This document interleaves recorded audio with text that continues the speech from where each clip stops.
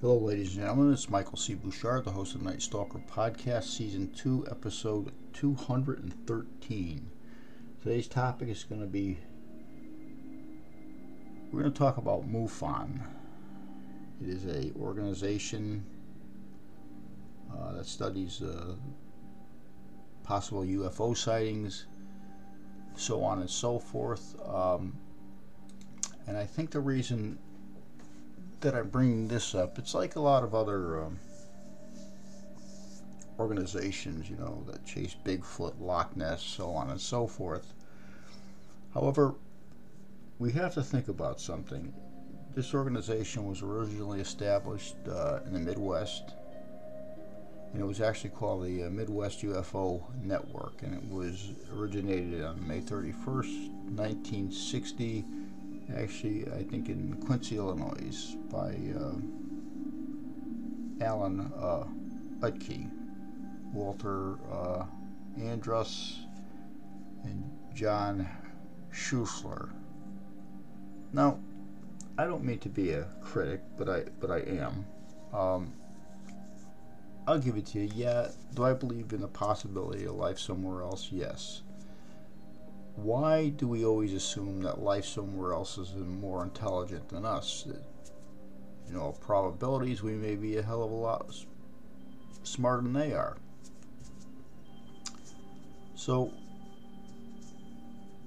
this organization was basically developed to study UFOs they have it as the benefit of humanity. 43 countries, 50 throughout the United States.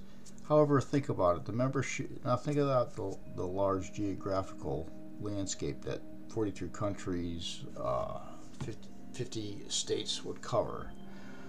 The number of people, the amount of people that see and report things. It currently has 4,000 members. Okay, that's not a lot. And of course, this organization, and I hate to throw the wrench into the wheels, and I'm going to, is supported by people like George Knapp, Nori, Cabell, and all those other car salesmen who make a living on selling stories that are not exactly 100% true.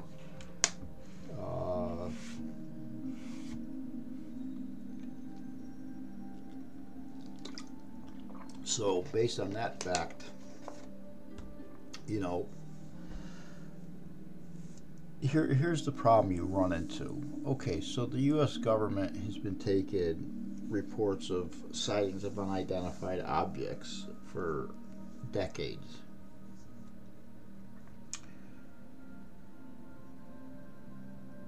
But the core problem we have here is that with all this money the government spent, all the reports they've taken, all of the research that has been done, no one has yet to date been able to take a clear, definitive picture of anything that even slightly resembles some type of spacecraft. There have been rumors of them being held in Area 51 by Robert Lazar, who is just a pathological liar. He doesn't know anything about anything. His stories can all be, completely picked apart.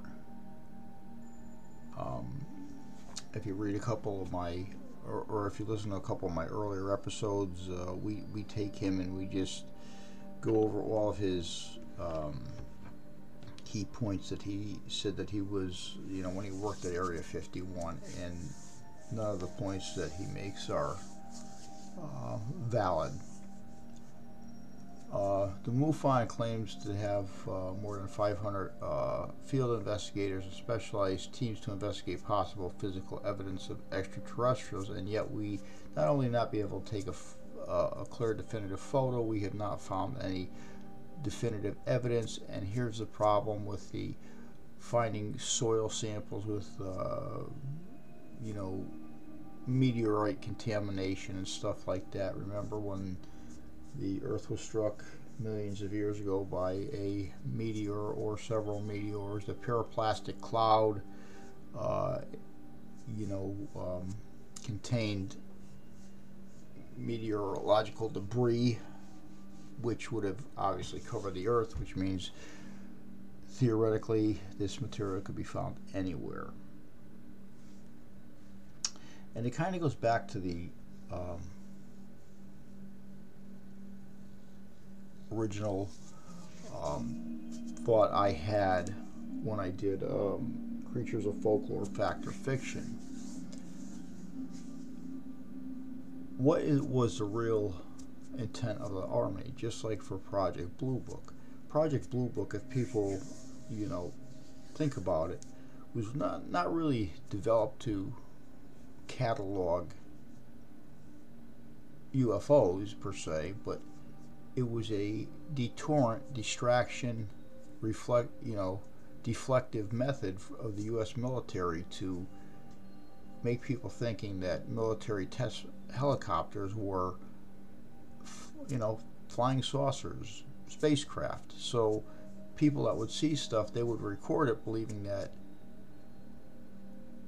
they were actually seeing flying saucers, extraterrestrial flying saucers, which deflected them from thinking that there was actually military aircraft, being experimented on.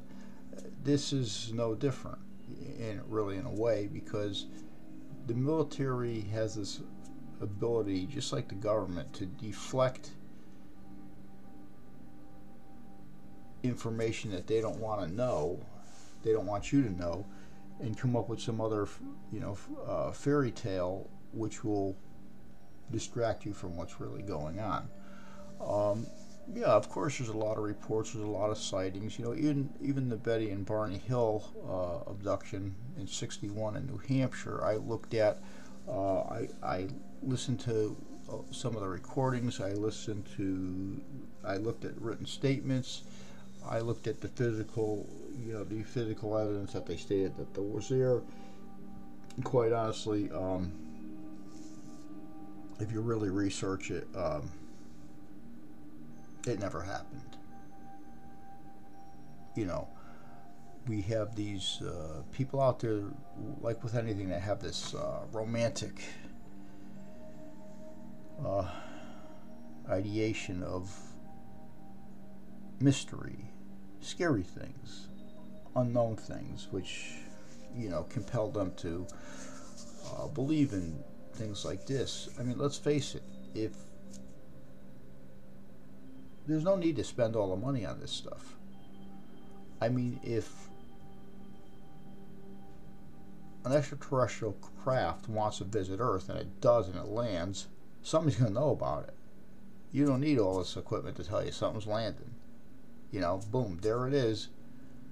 I mean, if something comes out with 3 heads and 2 forearms and 6 legs, and it's either your ex-mother-in-law or an alien, one or the other. You know what I'm saying? So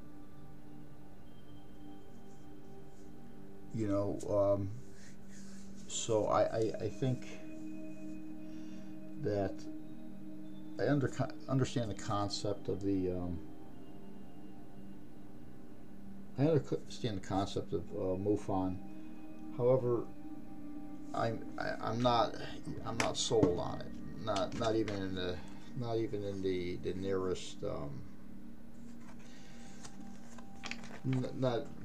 I'm nowhere even convinced that it serves any practical purpose for the money that's spent. To be quite honest with you, I mean, I'm just saying. I mean, that's my opinion. It doesn't have to be your opinion or your beliefs, but think about it. How come every time somebody sees something, they record something, they take photographs of something, the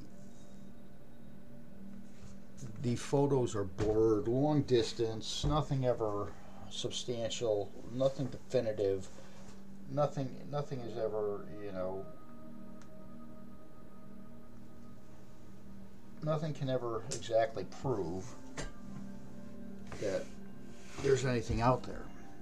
I mean, yeah, I believe there is, but I don't believe that all these people running around with cameras, you see these things moving in erratic, type of motions. I mean, there's a lot, these little balls of light and this moving at this speed and that speed. But the fact of the matter is,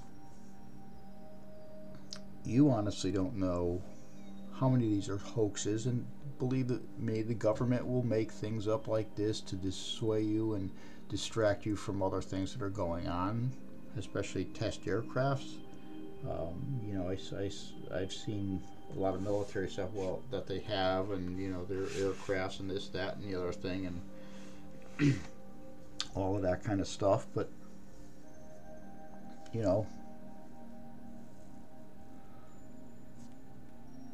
simple distraction to make people think that there's something else out there than what's really going on. It happens every day. It happens, with the military. It happens all over the place. And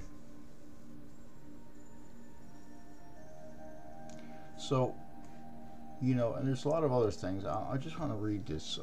This is kind of really weird here. I just pulled up. I just pulled up MUFON on Wikipedia, and something just caught my eye real fast. It says, let me see.